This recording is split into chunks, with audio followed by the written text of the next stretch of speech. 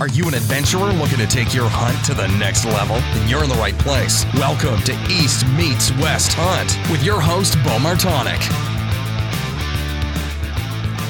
Hey everyone, welcome back to another episode of the East Meets West Hunt podcast. And if you're joining us here for the first time, welcome. Hope that you enjoy the show and continue to get some good, valuable information out of it. So this podcast is brought to you by the University of Elk Hunting. Elk 101, Corey Jacobson, has come out with an online course that is fully encompasses everything when it comes to elk hunting, from planning the hunt, going through the budgeting, going through the time, picking a state, picking a unit, all the way through elk calling, fitness, gear, what to do once you have the animal down. The course fully encompasses everything. If you want to learn some more about that course, I did a podcast a few episodes back with Corey Jacobson about this course and kind of broke down the first few modules, give you a little taste of what's going on. So Corey's offering all the listeners of the podcast $20 off of the online course that lasts a full year. So you can save $20 by entering the code EastMeetsWest at checkout. Podcast is also brought to you by Heather's Choice. Heather's Choice is a company that creates meals and snacks for the adventurer, hunter, anything else that you like to do outdoors. You can utilize some of her food. It's healthy, gluten-free, dairy-free options that actually provide good nutrients, not just filled with salt and a whole bunch of other unnecessary things. These meals and the snacks are meant to actually fuel you for the backcountry or travel or whatever that may be. So Heather and the crew there are offering the listeners free shipping on any orders over $99 by using the code EastMeetsWest at checkout. And if you decide that just want to try out a few things and your order isn't over $99, please use the link on our website to go and check out their website there. Also, Maven Optics is partnered with the podcast to provide you with the highest quality optics, from spotting scopes, binoculars, rifle scopes, at half the price of their competitors. And they're able to do that because they use the direct consumer business model. So kind of cutting out the middleman there, just selling direct online to the customers.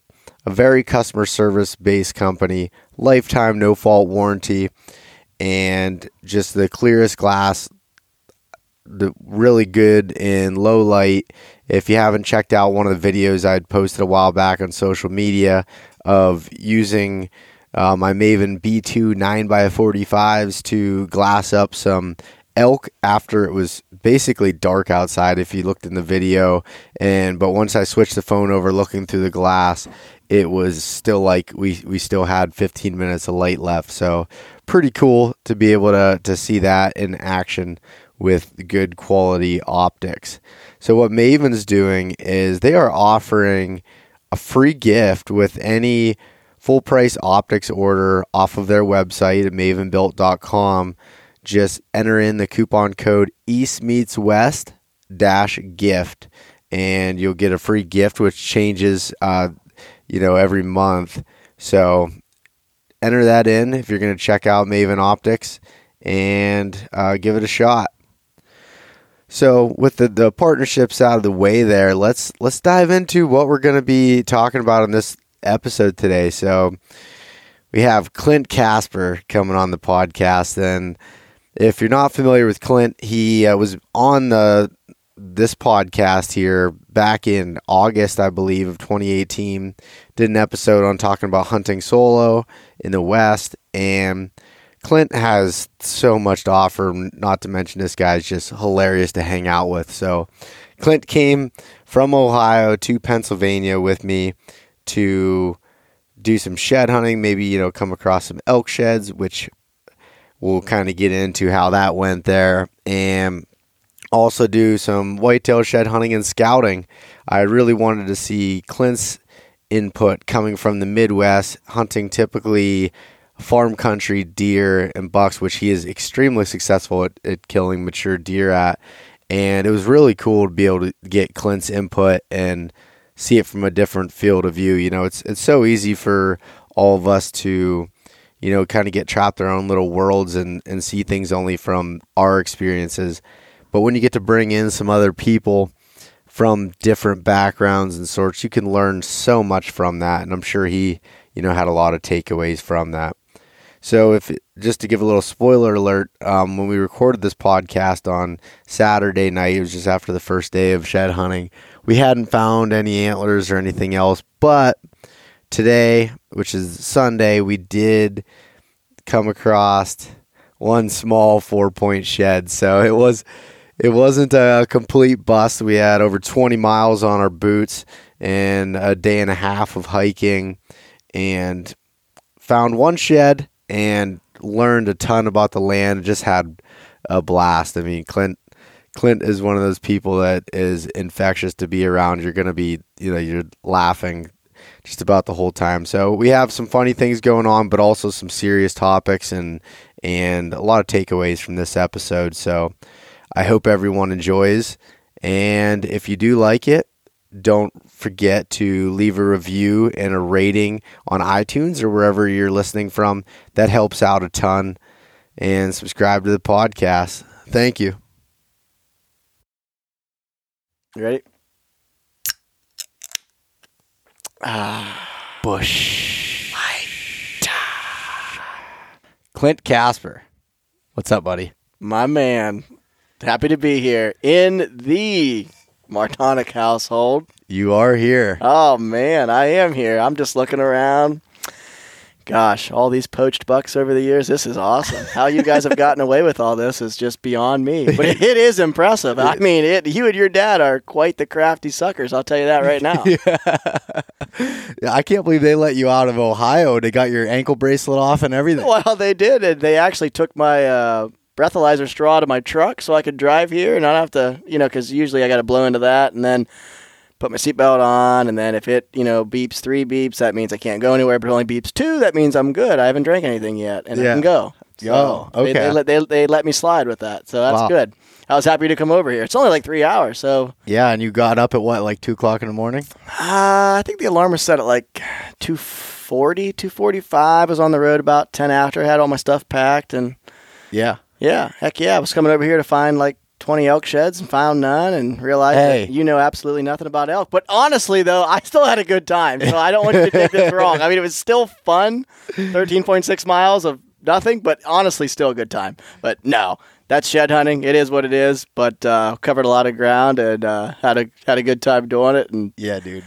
Saw, 15 bulls that hadn't shed on the way home. So that sort of tells part of the story. Yeah, I mean, we found elk sign. We didn't find any elk today.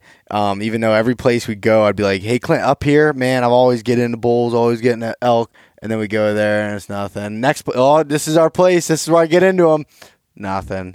And then, yeah, on the way home, we saw literally 15, maybe even more, because at one spot we saw other bulls out of the truck. And they all had their antlers too, so. Yeah, I mean, it was kind of like, you know, the anticipation of prom night pretty much every hour. I'd hear you say, yep, right around this corner, up over that saddle, that's the mecca, the elk parties over there. There's going to be sheds everywhere. I'm like, oh, yeah. Skirts coming up, panties are going down over there. It's all going to be fun. Get over there, nada.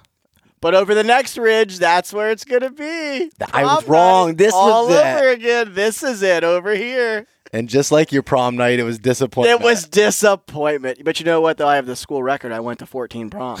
And so, I mean, every now and again, you would get lucky. No, I'm just kidding. Disclaimer, I was at 2.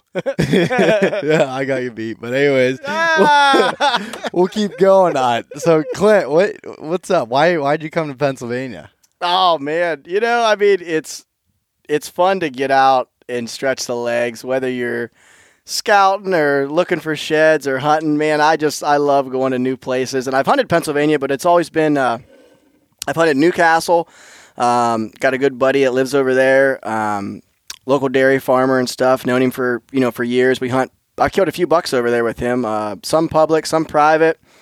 Another guy lived in Newcastle that I was friends with. Same deal, public and private. But that stuff's kind of all farm country. And over here, man, you've got like mini Colorado mountains. I mean, it's cool to come over here and kind of see what you guys are hunting and how you're hunting it and what you're doing. And I mean, we talk so much about our different styles. I mean, back home for me is way different than here for you. So it's just fun to get over and check it all out, And I mean, it's like I said, it's always a fun adventure, and I like strapping the boots up and throwing the pack on and going out and going for it, man. I mean, and the funny thing is you had called me like only a couple days ago. I love plans that just pop up out of nowhere. They always work. Friday morning, I wanted you to come out and look for a big set of whitey sheds that I ended up finding Friday afternoon that we'll get some pics of and talk about later. And you're like, nah, man, I got elk sheds and I need to come. And I'm like, basically invited myself. I said, well, okay, I'll be there. And you're like, really? I'm like, hell yeah. Send me your address, bro. Yeah. Yeah, you're like, that's literally how it went. Yeah, and I'm like, all right, dude, let's make it happen. Let's do it. And it just happened that quick. And next thing you know, within 24 hours, you were here from the time we decided to do this. Ankle bracelet came off. They unlocked the cell and said, hey, go ahead. Yeah, this is your one chance. You got a weekend pass. Yep, that's nice. And so what was like kind of your impressions of hiking around here and some of that stuff? Yeah, so, I mean, from what I have seen and kind of knew about, like, the PA Wilds and just some of the big wood stuff you guys have, I mean, it was everything I thought it was going to be. I mean, you've got total different atmosphere from, like, the Midwestern stuff that I'm used to hunting when it comes to whitetails. I mean, there's not a lot of ag. Mm-hmm. A lot of big woods, and I hunt a lot of, over the years, I've hunted Kentucky a lot, all public down there, and it's kind of similar setup, big ridges and saddles and, spines and mini spines coming off of those, and I mean, it's all terrain features, and I mean, you've got to be able to read sign and basically read what the deer are giving you, and a lot of it, in my opinion, is going to stem from being able to read the landscape. I mean, if just like today, I mean, there were so many times where we'd get to a point out on a ridge and you'd find a bunch of buck rubs and a buck's bedding there, or you'd pop up over a saddle and go down the steep bank on the leeway side of it and, there's a bunch of rubs and scrapes on the next log road down. I mean, it's just, that kind of stuff over time. You just got to learn how to hunt it and why and where.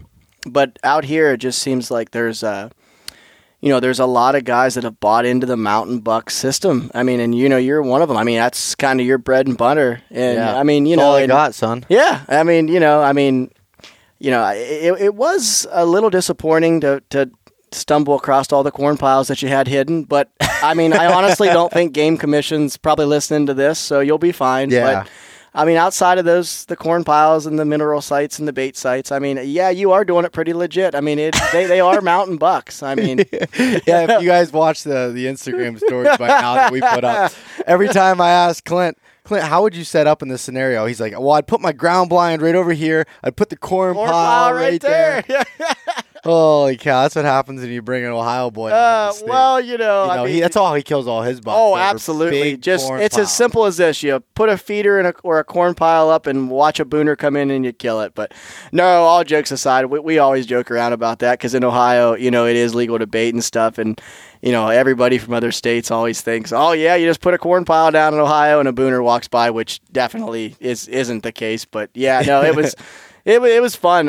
I'm looking forward to tomorrow. We're going to get into, today we pretty much focused on elk. Yeah. Got into some, what I would call some good mountain buck stuff. I mean, that one rub was that one rub line we found was, super impressive. I mean, that was definitely a mature buck with, I can't say what he's got for a rack department, but he had some body mass to him to be able to put the dents in some of those thigh-sized trees that he did. Yeah. But today we focused on elk, so it'll be fun tomorrow to get into more kind of like your bread and butter public land whitetail stuff. And we're going to go to more flatter terrain. I want to show you a little bit different big woods, like more.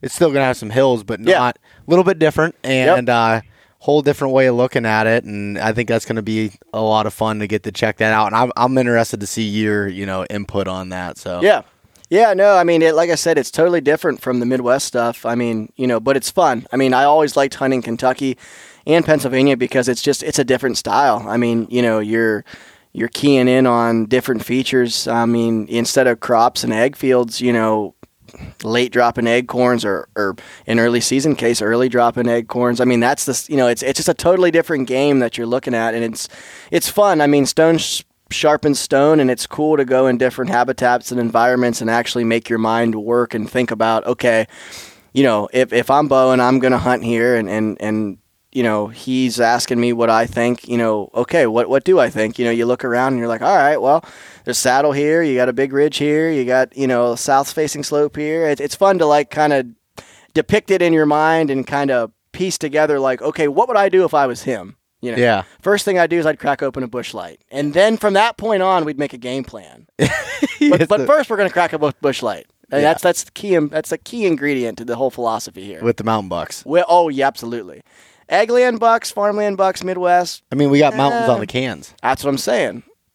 Oh, are those? Oh, yeah, I think you got to chug that one. It's peaked. It's peaked. You know what that means. Oh, if you listen to the podcast I did with Alex Templeton, she taught me about peaking, and this can is 100% lined up with the hole. 100%, you got to chug it. You're going to have. I'm hoping my second one is so like that right too. now, I mean, we're going to have to pretty much throw this out there. This is where old AT comes into play. I mean, and I'll tell you what, she's impressed right now. She's not here to see it, but I'm going to be the first to let her know that, hey, it was chugged. That's an official. That's proud an of you. Official chug, yeah. Yep. Fist bump, proud of you. Yeah, proud thanks, buddy. She'll be proud of you too. Yeah. Saw she delivered a calf earlier today, so shout out to her. That's impressive. I was pumped to see that. The calf lived. Good stuff. I'm a beef farmer myself.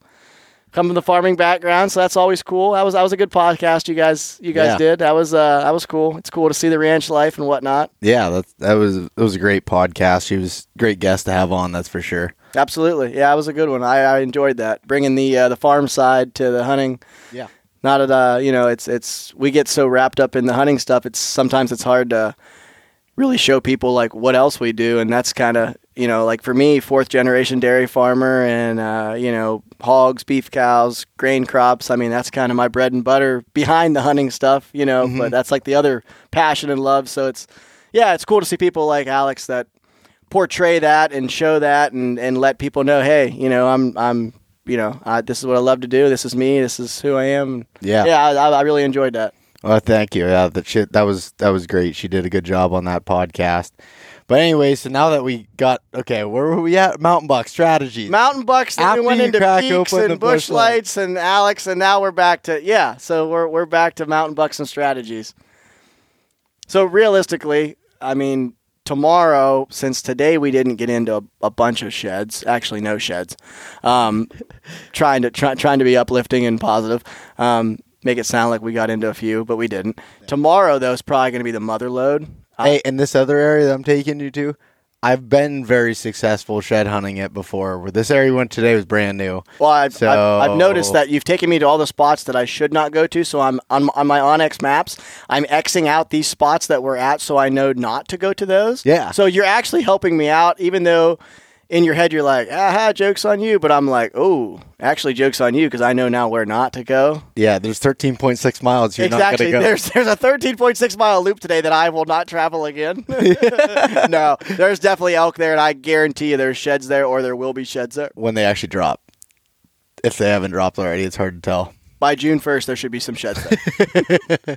So I'll just come back every weekend between now and then, just tell your mom and dad, like, hey, look, this is going to be kind of like a positive thing. It's going to be kind of a permanent deal. You're going to see him around a lot. He's going to be here every weekend. Yep, that's exactly it. Next weekend, I'll have Easton and Keaton. I'll just bring both my boys here, and we'll put Keaton in the. He's 8 weeks old. We can put him inside the Kafaru Reckoning, and you can just throw Easton. He's 3. He can walk a little bit. Then when he gets tired, he can go inside your Reckoning, and we'll just make it a deal. It is what it is. Yeah, it's probably better to put him there and set it in the vehicle. Yeah. Then you got crack windows and take a chance on someone breaking in, and you don't want to do that. No. But yeah, the one thing that was neat. So we had some questions and stuff on when I posted on Instagram. You're going to be coming there. People are asking, a few things, and then one of them people were asking about was thermals, and we talked about that a little bit today. So like how mountain thermals work, and basically like in the mornings and the evening, as the sun goes down and it's cooler, the air's pulling off the mountains. It's coming down into the bottoms. Yep. And as the sun warms up the hills, the air's going up. Yep. So that's kind of like, that's the basics of thermal. It sounds simple, but it's a lot more complicated than it needs to be, than it is. Oh yeah. No, it is. Then on the tops, you have the dominant wind that's coming across. And then we got into even more where I had some milkweed that I found, and you drop it, and it's called like a wind tunnel basically is where, it'll go out. So it's hard to show. I'm doing it with my hands right now, but the milkweed will go out. So if you had a regular scent checker, it would just blow out and it looks like it's going one direction. Well, what will actually happen is if you're right over the edge of a ridge, it'll go and it'll just swirl under, kind of like a wave does, like in the ocean. Yep. Right back. And come right back up.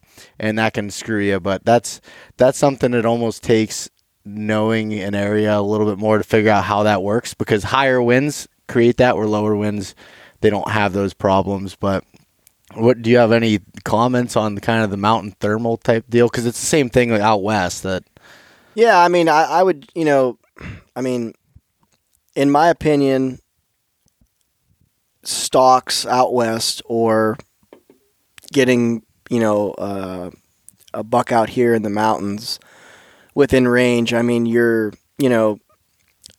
once they get within that, say 50 and in mark, you're getting pretty touchy-feely. Mm-hmm. You're not, in my opinion, from the mountain stuff that I've hunted out west and then, Kentucky and Pennsylvania and whatnot, you're never going to have a perfect wind. And guys will say, I had a perfect wind, but they're going off of what their wind checker showed them for the most part, and that is literally the wind. That's not the thermal. Mm-hmm.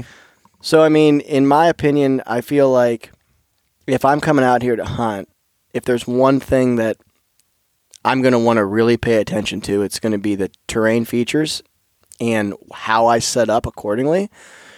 So, like a few of the saddles we found today, for example, it would be obvious that you could set up right on top of the very top of the saddle. Why not? You've got deer funneling from one side up over past you into the other. You'd say, this is perfect. A wind checker would say, in the morning, your wind's going to do this, and in the evening, your wind's going to do that. But that's not what your thermals will do there. And if you check your thermals, you're going to learn that you probably should be on the leeway side of that hill in the afternoon, and probably in the morning be on the opposite side that's showing the sun coming up because of the way the thermals are going to go. So when you say leeway side, what do you mean by that? So like the side, like the leeway side, like away from, say, like away from the direction that the sun's coming up. Okay.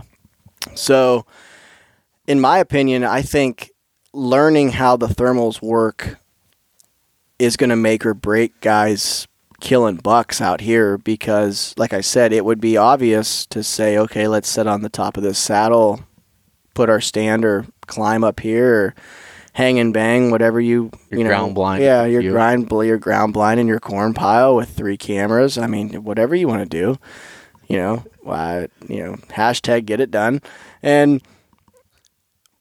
But realistically, when you break it down into what the wind's actually doing with the thermals, that's a terrible idea, because on that top, you're never going to have a wind or a thermal that's going to be consistent. In the morning, you're going to have it constantly pulling back.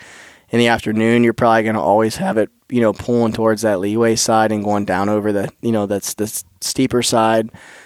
So, in my opinion, for morning hunts and evening hunts, you'd have to set up accordingly to figure out what those thermals are going to do, because those are going to make you or break you. You get a 5-year-old buck in Pennsylvania within 40 yards closing the gap, and he even gets a little hint of a thermal going the wrong direction, it's probably game over.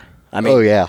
I'm sure you're going to, right now you're nodding your head like, oh, yeah, 100%. Yeah, I've screwed up more of them times than I'd care to admit. And I'm sure you've sat back and thought, okay, what screwed me on this deal? And, oh, guess what? is probably a combination of the wind and the thermals. Yeah. I mean, realistically, if you can beat a buck's nose, in my opinion, you can cheat and get away with their eyes, their hearing, but a buck's nose, they live and die by it. Yep. And I mean, and out here, they run those saddles, those ridge lines.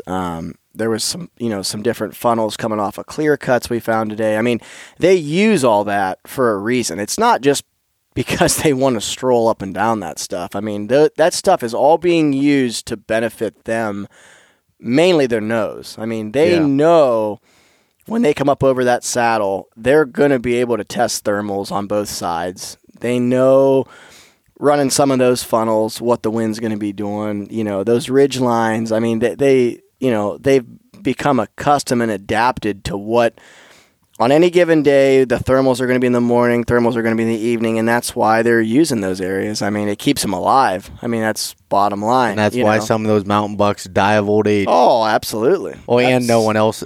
There was no sign of anybody else hunting in there. No, there's not many people that's packing a climber, packing sticks and a stand-in 4, 5, 6 miles. I mean, it's totally different. I don't want to do that. Yeah, totally different. It takes a different type of person to actually do it. Absolutely. Every morning I'm hiking in, X amount of hours early, and it's cold, and I'm like, why am I doing this? But when you get up there, how about those views and stuff? Just absolutely beautiful. And one thing to note a little bit too is like that big rub line we found. Yep.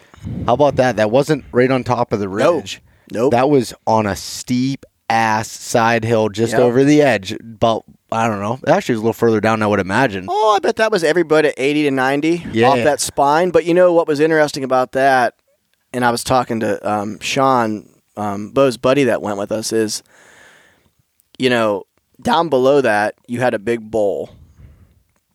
And it looked like it had been, there were some blowdowns down there and kind of a mess. And I would assume that down there's deer bedding. And so my thoughts was on that rub line was, okay, probably a doe family bedding down there.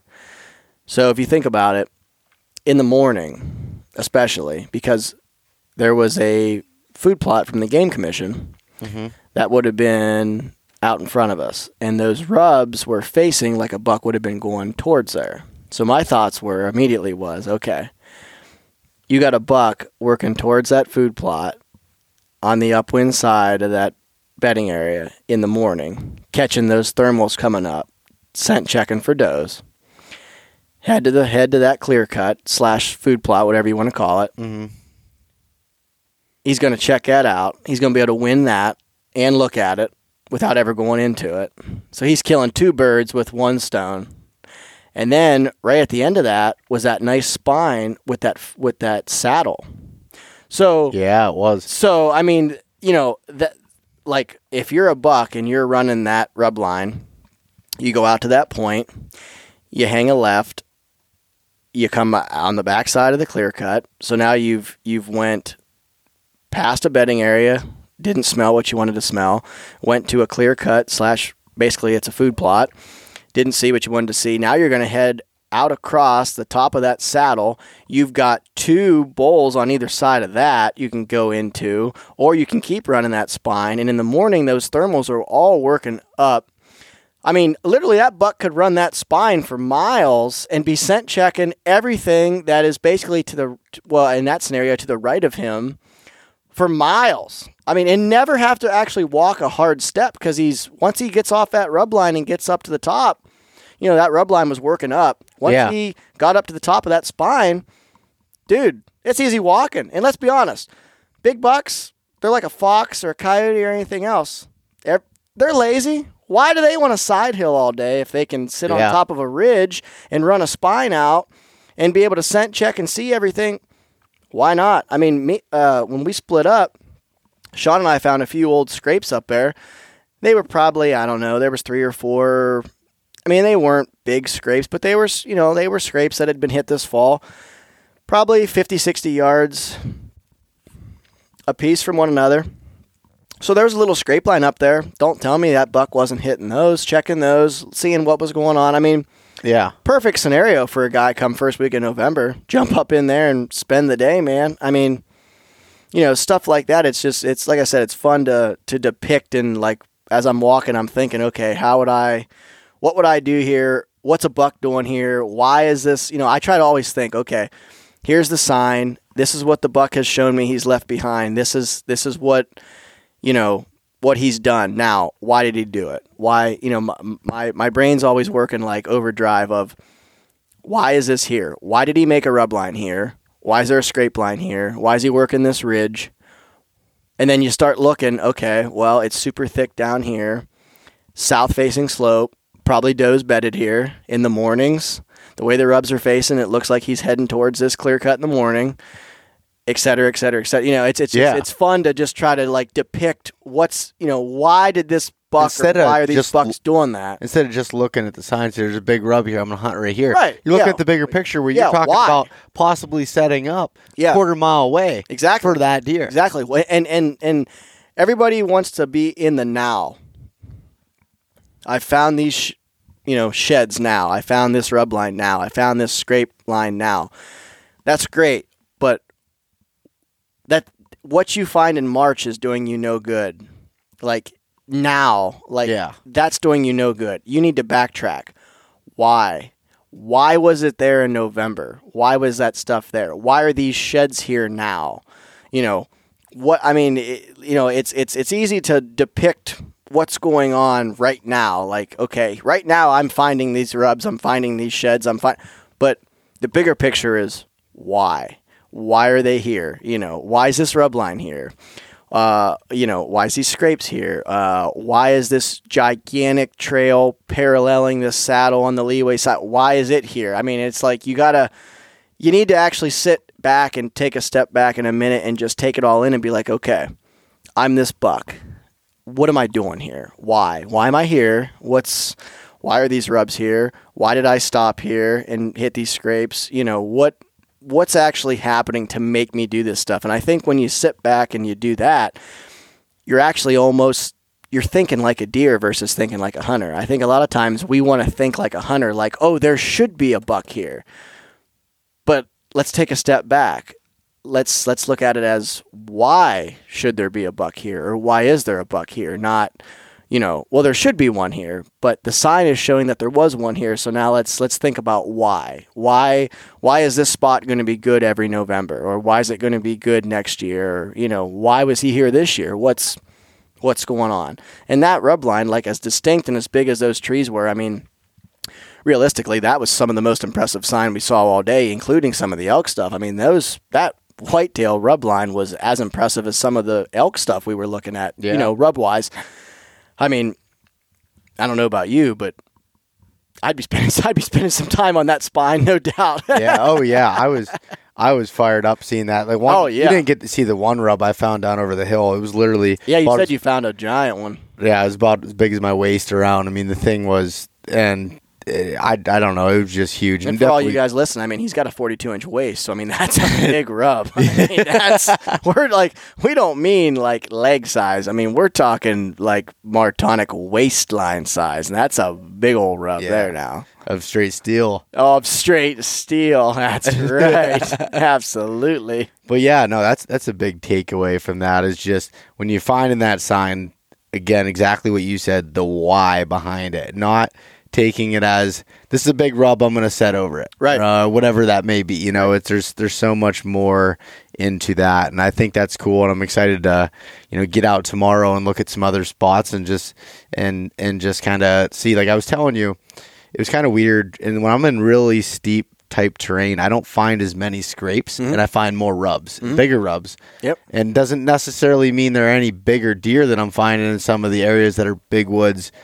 Less terrain features and stuff that I'm finding more big scrapes and not as many big rubs.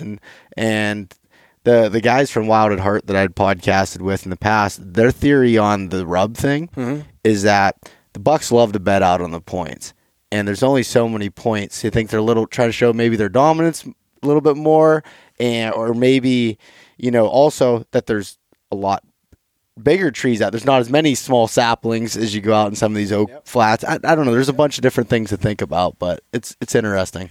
Well, and too, I mean, I've always said, you know, like some of the ground that I've got, you get steep side hills and stuff. And I mean, if you think about it and you put yourself in a buck's, you know, put yourself in a buck's shoes, would you rather make a scrape up on the top on a flat, say like up on a ridgeline, or do you want to make it on a side hill where you're literally like fighting uphill to hit your licking branch, fighting uphill to put your scent on the branch, fighting uphill to try to like, you know, dig out your scrape? And I mean, and like I said, I'm not trying to dumb deer down, but I think at times we, as hunters, and especially bow hunters, we overanalyze and overthink things. Yeah. And I think, like from what I've seen today and what I've seen at home, I mean, don't get me wrong, a mature buck is super smart, but they're also very lazy. I mean, I mean, like I said, look at some of the sign and the stuff that we saw on top of those spines and the ridges and stuff. And some of the side hills, yeah, but they weren't 300 yards down. They were within 100 yards off the top, where it's still fairly easy walking. Yep. But the thermals are letting them scent check everything that's down below them. Yeah, they don't need to go down over. No. Now, if there's a hot doe down there, absolutely, hey, be my guest. I'm coming down to sniff and see what's going on. Yeah. But until they smell what they want to smell, I'm going to run this top. And I think the same thing is with the rubs and scrapes. I mean, you know, you yourself, would you rather make a scrape on a side hill or up on an oak flat? I mean, I'm a stud. I can make it wherever I want, but mostly on top. Okay, for all of you listening who are not built out of steel like Bo, would you rather make a scrape on a side hill? Oh, okay. So you're all saying, in my humble opinion. Okay, all right. So everyone is agreeing that they'd rather make it up on a top. I mean, so you're a bad example. You're a bad example. I forgot. Or on the bottom. Or in the bottom, yeah. But, you know, I'm sorry. I was a bad example, bad analogy. I forgot you're made of carbon and steel, so therefore it's a terrible, realistically, the way you were designed, you could make a scrape going up a tree and a rub going down. I mean, it's fine. You do whatever you want. And to everyone listening, if you can tell, when Clint and I get together, it's more of a shit show. I'm just kidding. It's not. No. It's pretty close. But we're like, we got to come up with some serious, like, we need to talk about some serious stuff, because him and I, we just bust on each other the whole time we out do. there. We're like, but that's what makes it fun. Yeah, it does. Yeah, it makes it fun. A blast. You know, it's a mix of, messing with each other to actually learning it. And, I picked up a lot from learning from Clint today, and, and he's getting to see some different stuff. And it's just always, there's a ton and there's always things you can apply. I mean, even things like you might find here that you see a deer's doing that might put a piece to a puzzle together back home. Yeah, and same vice versa. You know, back home, I mean, I was thinking today when you were explaining how some of these points work, I don't have as steep a points, but I've got some points and some stuff that in my opinion, the philosophy on bucks bedding at the end of those points and actually hanging out there for a lot of the, the early season and whatnot, and realistically not traveling too far in daylight off those points makes sense. And I mean, there's some spots that I need to check out and actually maybe hunt a little closer to that bucks probably are using, that up till this point I've just never honestly really, I mean, I've kind of seen it and thought about it, but I'm like, I don't know. But you come out here and I mean, you guys live and die by that. And I'm like, man, if they're doing this and being successful year in and year out, this is something that I need to throw into my arsenal and at least give a chance. At least consider it. Yeah, well, I mean, at least go hunt it and try to figure out how to work that into my philosophy and my game plan on, hey, if there is a buck bedding at the end of these points on some of these ridges, instead of waiting for him to mess up during the rut, maybe mid-October I go in there and get aggressive and go after him, and basically try to kill that sucker before he gets horned up and starts traveling looking for does, because then at that point I have no clue where he's at. So yeah, I mean, it's there's things that I've taken away from this already that I'm like, man, that makes sense what Bo said. I mean, even though he's a drunk and an idiot. That does make sense. And I feel like I need to take away from that and utilize that in my arsenal. So yeah, no, that's what I mean. It's always cool to hook up with people and look at different landscape, different terrain features. And I try to always take away stuff, and I always leave going, okay, I see what he's doing here. All right. Or now how can I get? He's a dumbass. How does he do good? Yeah. Or I'm like, okay, so he shoots him at night with a rifle because they're allowed to spotlight here till like 11 or whatever the rule is. Okay, that makes sense. So now, how can I get away with that in Ohio? What light system on my truck can I use? I'd recommend rigid light bars. Oh, rigid. Oh man, no, that was cool, Clint, to get to see that and mess around on tops of those ridges and those points and get to do a little bit of that. But I kind of want to change gears a little bit here and get into, you know, what's going on with Clint Casper in his life. Like what's up? For me, I mean, man, just focusing on doing a ton of writing, writing full time for Peterson's. You know, was granted a huge opportunity from Christian Berg and everybody there at Peterson's to write full time. So pretty much every month, at least 1 or 2 articles I get to do for those guys, and love working with everybody there on the digital side and the magazine side. Got the little guy, Keaton, who's he's going to be 9 weeks old next week. So yeah, man, really enjoying, watching him grow, and he's already got more hair than I do, which is good for him, but unfortunate for me. and Easton, he'll be 3 there, and he's a Cinco de Mayo baby, so he's probably going to be a partier. Be careful. Which, I'm just not much into the beer drinking and hell raising, but he's going to probably be, so I'm going to have to figure out how to combat that, because that's just not really my style. Uh-huh. Speaking of that, I'm out, so if you could get another Busch Light, that'd be great. All right. But no, man, it's just fun, raising them, and yeah, just a ton of hunts, man, planned for this year. Man, I just try to plan, my year around, the kids, and I got obligations at work, obviously, but a lot of time off, and me and Dad grain farm a lot and stuff. So you try to work in your hunts around everything. But man, I just try to live the best life that I can live, and my passion and dreams has always been to basically be able to make money farming and hunting and stuff. And I mean that's just still where I'm at. Just still chasing those dreams. The writing thing has really taken off for me, and the farming's treated us really good the last few years. We're up to around 1,100 acres of grain crops and stuff. So, man, I enjoy every minute I get to farm with Dad. It's always fun to get a long day of farming in and crack a couple cold ones with Dad at the end of the day. So, yeah. Hunts wise, man, I'm gonna get to go. As a lot of you know, I'm really good friends with Brian Barney, host of Eastman's Elevated. Going to get out with him in May. Him and our other good buddy, Dan Heverin. I'm going to get out with them guys in Montana and hunt spring bears, and then cash my points in.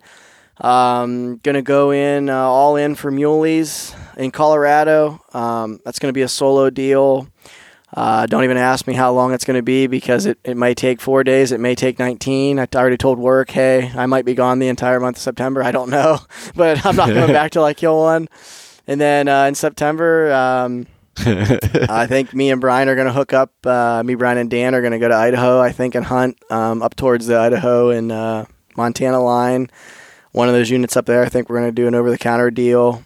And then I'm going to be in Utah bow hunting muleys in October with a good buddy of mine, Ty Glenn. And then back to Idaho in November with Brian and Dan again to hunt rutting muleys with a bow, which is going to be a first for me. But those guys do it every year. And, man, I'm really pumped for that. I mean, just freaking going for it. Yeah. Just immerse yourself in the rut and seeing those freaking big old muley bucks chasing does and just running around like chickens with their heads cut off. Man, I'm super jacked to get out and do that. I mean, cold, snow, I get it. It could be a little better weather, but I mean, I don't know, man. I'm one of those guys that I mean, it's cliche, but I like to embrace the suck, which I know you do too. Like it's, it's there'll be some painful moments in that hunt, I'm sure, but I'm looking forward to it. So, and then obviously I got whitetail stuff. I mean, man, I bounce around every year between, I'm going to try to hopefully get out here and do a little hunting with you, and then Ohio and maybe even Kentucky again. Illinois could be on the board. I mean, we'll just, I just kind of drift around. We'll see what happens with the whitetail season. But, yeah, man, just going to go for it. Just going to continue to, base life around, obviously the boys and hunting and farming and family and just not letting anything get in the way of that. I mean, just try to live each day like it's your last. I think a lot of people get caught up in the money game and, man, they just get caught up in the hustle and bustle. And it's like, gosh, you only live once. I mean, you gotta, you gotta have passion and you gotta have goals and desires. And if you don't have that, I really feel like you're just not living life. I mean, I see so many people that, man, they get up, they go to work, they come home, they get up, they go to work, they come home. They have no like burning this desire. Yeah, and it's like, man, like even when I'm at work, I'm thinking about like, gosh, what tag am I going to draw, or what unit should I apply for, or what's, I mean, it's just my mind is constantly in overdrive on, a mixture between like hunting and the boys and farming, and just that's what I'm passionate about. That's what I like to talk about. That's what I like to do. And I mean, it just, there's a lot. I hear people all the time that are like, "Oh man, I'd love to do what you do," and I'm like, "So go do it." I mean, I'm no millionaire. I mean, I got a county highway. I work for the county highway department, engineers department. I mean, you're talking $40,000-$50,000 job. I mean, it ain't. I'm not making no six figures. I'm no millionaire. I mean, a lot of my tags are over the counter, or they're 1 or 2 points, and like the whitetail stuff's all public and private, knock on doors. I mean, I've set my life up and based it around, basically family and hunting, and that's what's important to me, and anyone can do that. Yeah. I mean, you've done it. I mean, you're a prime example. I mean, you've had a dream. You wanted to do this podcast. You wanted to, make kind of a name for yourself in the industry by setting up and starting a podcast. I remember whenever you pitched me the idea, man, what was that? Probably it was January. I was going to say it would have been like January 2018. And I remember my exact words. I mean, I can't quote it like word for word on the podcast. It was like you said, you're going to fail. Yeah, that's exactly what I said. I can't quote exactly probably what I said for lack of, if there's kids listening and whatnot, I don't want to throw too many cuss words, but I was pumped for you, and in Layton terms, it was hell yeah, dude, freaking go for it, man. Like, I mean, go all in. If you're going to do something, freaking dive into it head first, go all in 110%, and hey, if you make it, you make it, and if you fail, you fail. But at least you gave it everything you had, and that's what you wanted to do. And you can't be disappointed in yourself for trying to do something. I mean, and if you don't quit, you can't fail. I mean, you can fail, but you know what I mean. You just keep going. Chipping away. You just keep going. Chipping away. And it's like it is with you and mule deer and me and elk. You know what I mean? That's the only thing that you and I joke back and forth all the time about our unsuccessful trips. And when I say unsuccessful, I just mean by the filling the tag standpoint. Yeah. You learn so much every year, but we're sticking to these goals. It's not, I'm not getting discouraged. It's pretty easy for you and I both to be like, man, this sucks that, I've been chasing this for, X amount of days or months or whatever it is, The minutes spent preparing and the money and, absolutely. Yeah. But without that burning passion and desire to do anything, I mean, I'd be freaking lost. Oh, yeah. Life is just... I'd be a miserable prick. Life would just... Well, you are a miserable prick. I was waiting for it. God damn it. Yeah, you thought you were going to get away. You thought it was going to happen. But no, I mean, yeah, life would be, for me, would be a joke without passions and desires and just goals. I mean, I'm just super driven and goal oriented, and I've always, just like me in the writing. I mean, man, I remember being at Kent State. I was 20 years old, and we had to write a how-to. It had to be a 5-page how-to paper, how to do something. And it was like first week of class. Fall semester. So right before bow season. Yeah, so my mind is definitely not on Kent State classes. And the professor was like, going around kind of asking some of us, like, what are you going to write about? I'm like, I don't know. But I did know. I knew what I was going to write about. But I was like afraid to like let it loose. So I wrote how to kill a mature buck with a bow. I wrote this paper and I'm like, oh, this is kick ass. Like, I'm going to get an F because this woman is probably going to be like a PETA supporter and be like, yeah, absolutely not. Try again. You're an effing idiot. Don't ever write about killing an animal again. Total opposite. She's like, reading this paper makes me want to shoot a bow. I don't know if I want to hunt, but she's like, the excitement that poured from this, she's like, it overshadowed the misspelled words and commas because you probably were out drinking the night before you turned this in and didn't proofread it. And I'm like, you're good. You're real good. But I got like a 90 something on that paper. And so she handed the paper back. She told me to see her after class. I'm thinking, shit, here it comes. Now it's going to be like, okay, I gave you a good grade, but don't ever do that again. And it was total opposite. She's like, you need to go with this. She's like, dude, you got a talent. Like, I've never read a hunting article, magazine, book, etc. She's like, I was interested from start to finish. And I'm like, it's funny you said that. I'm like, I've always kind of wanted to write. And she's like, you need to start. And it's taken me 10 years. And I always said, if I don't make it by the time I'm 30 to where I'm actually getting paid and I'm making money doing this, I'm going to give it 10 years. And I'm going to freaking take photos, write articles. I'm going to send them in. In the first 4 or 5 years, I mean, oh, dude, I don't know how many times I've been rejected by, you name a publication. Every publication that I write for right now, which is Peterson's Full Time, Deer and Deer Hunting, Eastman's, Bow Hunter, Bow Hunting World, and name any of them, I have been rejected by all of them, like more times than I'd like to admit. But the goal was, okay, you got rejected. They just didn't want it. You're going to keep pounding the door. Like, sooner or later, the door is going to open. And when I was, 26, 27, it started to open a little bit. And it was a little crack. And I slithered my way in. And from that point on, I just had it in my head, like, okay, you got to your 30. That was my cutoff point. I'm going to go big or go home till I'm 30. And, oh man, I spent so much money going on trips. And back then, nobody knew me. I was nobody. Like, there was no deals. There was no stuff for free. I was paying for everything. Trying to keep up with the latest, greatest gear. Trying to keep up with the newest bows and arrows. And trying to stay in the game.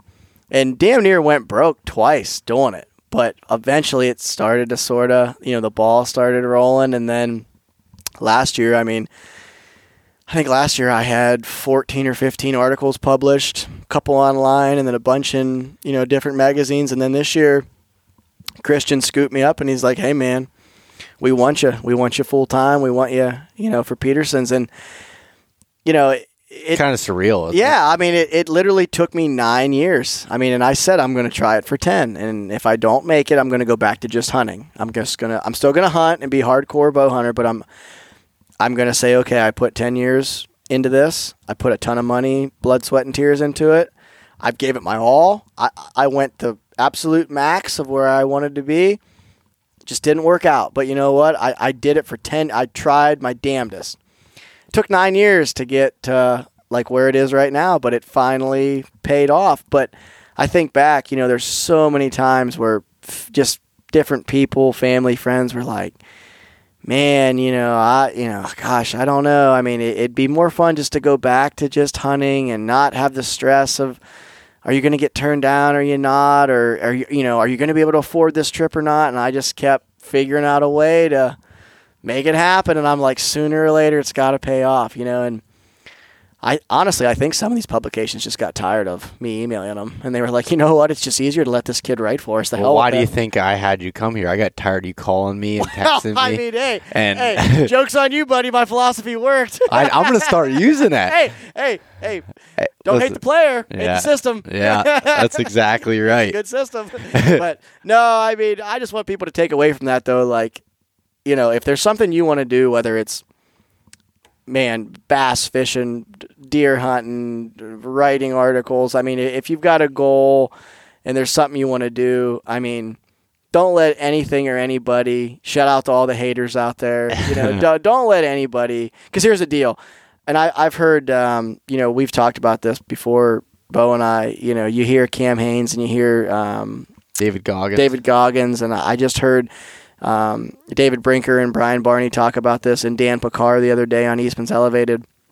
The minute you go from being a normal person to trying to be extraordinary and doing something that's not the mainstream, normal, everyday thing, you're going to have people hate you for that because, A, they're jealous, B, they want to be that guy, but they don't want to put in the work and effort, or they already know in their head, or they think they know in their head they can't do it. So, not to go on a rant, but just block all that shit out. I mean, do you, worry about you, and let the cards fall how they may, but just know at the end of the day that you're doing everything you can to achieve those goals. And I mean, just like you in the podcast, I mean, you had a vision, you had a dream, you had a goal.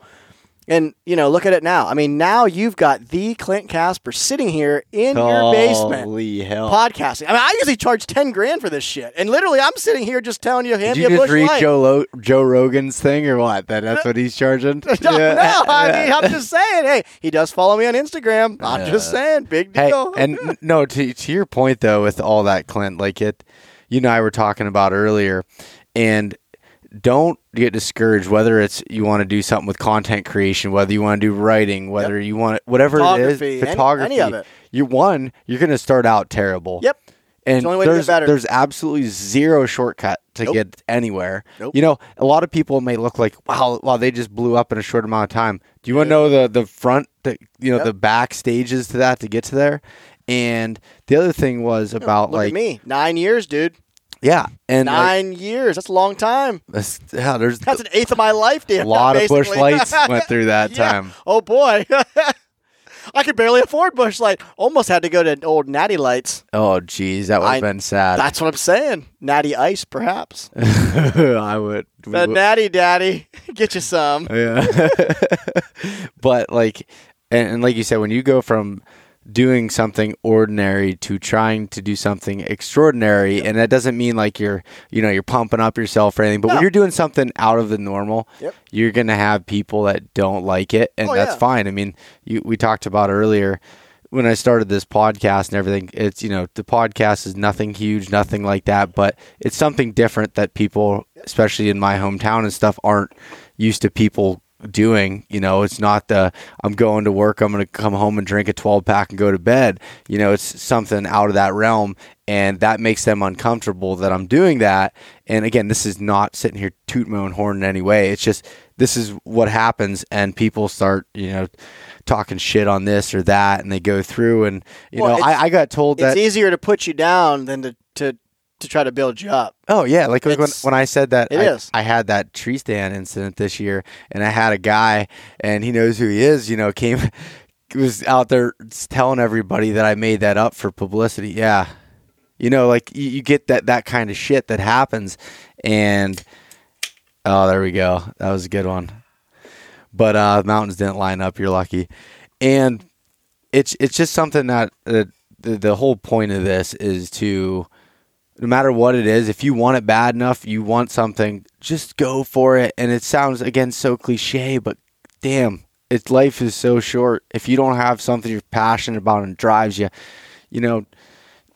I don't know. I just get so freaking worked up thinking about it and pumped up, and that's why I like hanging out with people like you and the others I've become close with. I've kind of dropped out the people in my life that are negative in any way and put it down. It's unfortunate, but you have to. Yeah, and it sucks because negativity brings you down. And I mean, I've had a lot of good friends that, over the years that I've kind of let slip away, and it was not on accident. Yep.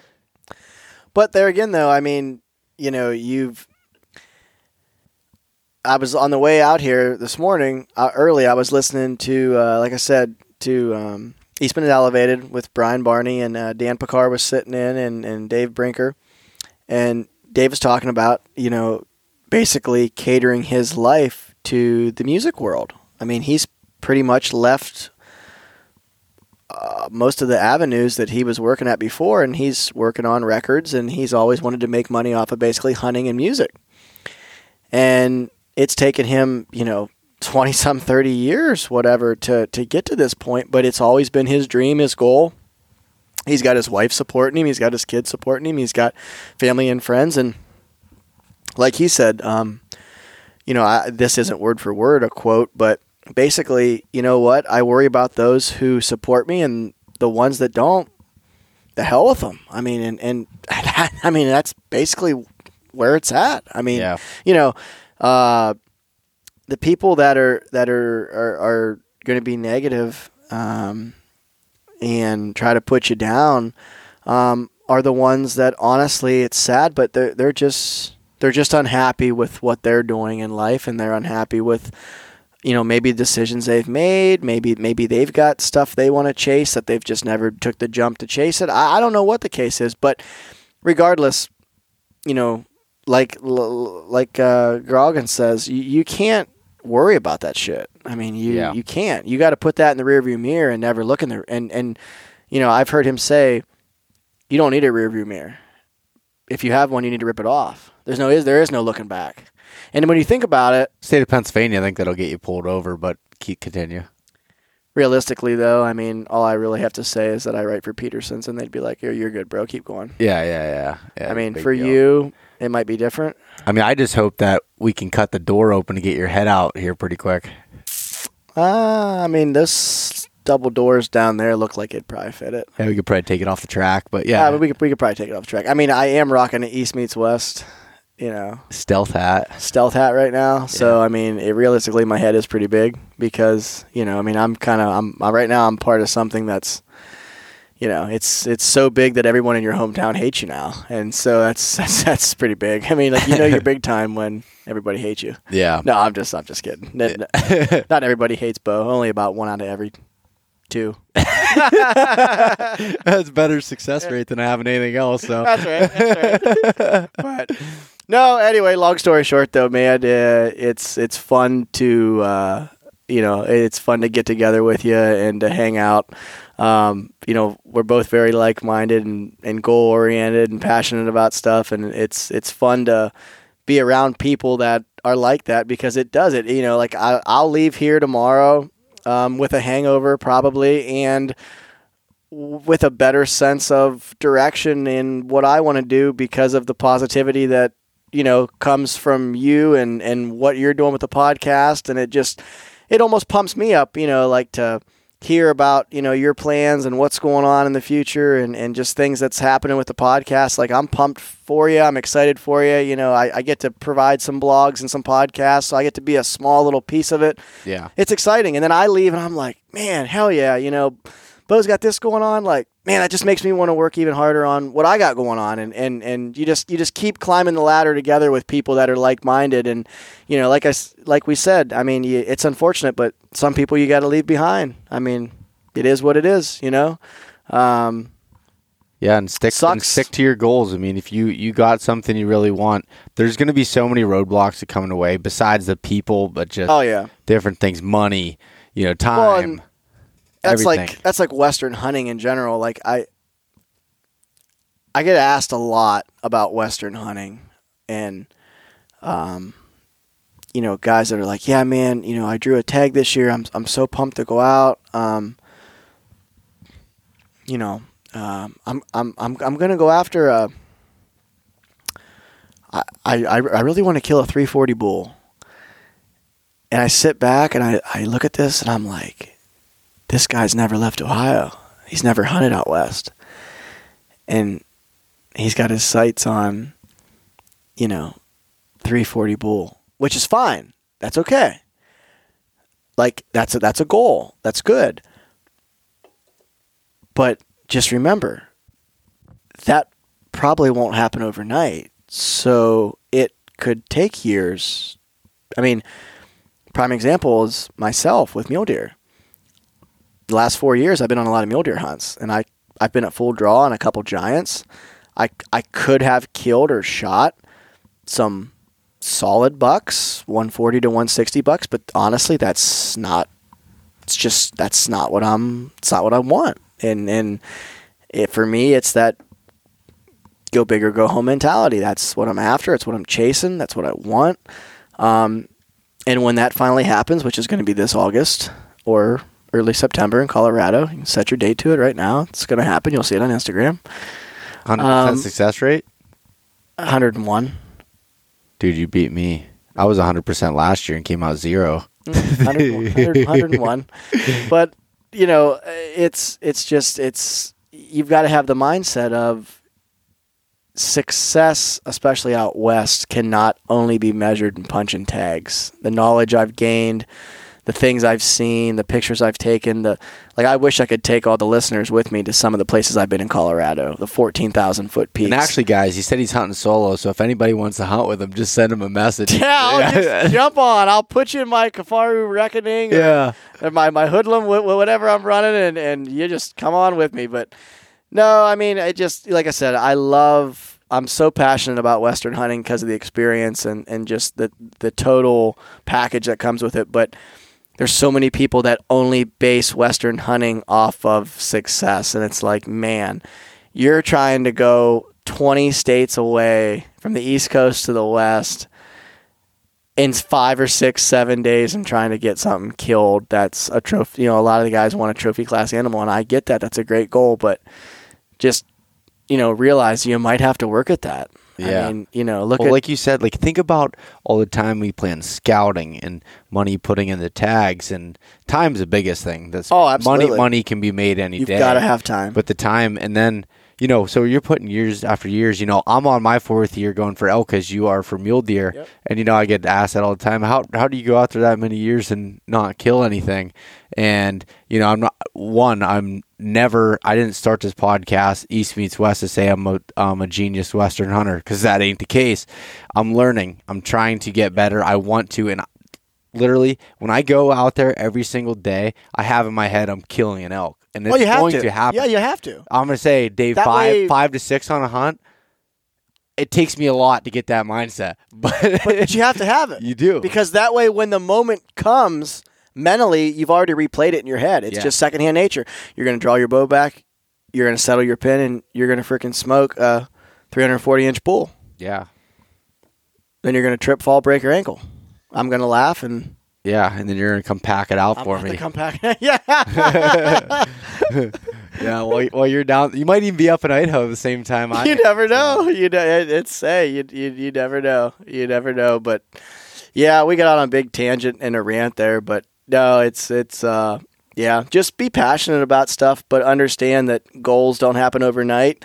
Success doesn't happen overnight, and in the grand scheme of things, man, just keep chipping away. You know, set your goal and then set little micro goals. You know, like for me with the mule deer thing, you know, it's been so much fun just to learn the habitats and how they live in the desert, how they live at 10,000 feet, how they live up in the high country. I mean, I've hunted so many different terrain features, and it's just constant knowledge gain, constant, you know, just thinking in my head, okay, what can I do different? What can I be better at? What do I need to work at? Maybe it's cardio, maybe it's glassing, maybe it's this, you know, and you're putting it together so that way when the moment of truth arises and I've got my 187-inch 4x5 at 70 yards and I know, okay, this is my moment. This is it. It's time to, you know, I'm going to stalk in that final 10 or 15 yards and get to 50 or whatever the case may be. I know in my head, like, yep, you're ready. Over. You're ready. When this bow gets drawn back, shit's dying. And that's the mentality you've got to have. I mean, you've got to believe in yourself, number one. Nobody else is going to believe in you until you believe in yourself. I mean, that's just bottom line. You know, you believed in yourself you could do this podcast. Like I said, now you've got me on it. You've made it. But no, though. Seriously, though. I mean, you believe, and you know, look at where you're at now. I mean, I believed I could be a writer. I could Start at the bottom Yep. and I'm in my basement. That's absolutely. This is right where you needed to be with me drinking Busch Light. How much higher could you honestly want to go? Honestly, I'm at You're at my the peak. epitome of my life. You were at the peak, my man. You're at the At peak. the peak. You're at the peak. Hey, I'm happy to be here. Clint, I appreciate you coming on, buddy. Where can people find some more information on you and some of your content? Yeah, so I got a few videos on Pornhub. I got a no, I'm just, yeah. So Casper Clint on Instagram, Clint Casper on Facebook. Like I said, I write every issue for Peterson's Bow Hunting. You can catch me on every now and again. I think I've got two or three articles that'll be dropping in deer and deer hunting. Probably one or two going to be in Bow Hunter this year. One or two accounts on Farmers Only. One or two accounts on Farmers Only. I've got an antelope article, and I believe it's going to be kind of like kind of like an East meets West type of deal for Eastman's. So there'll be two there.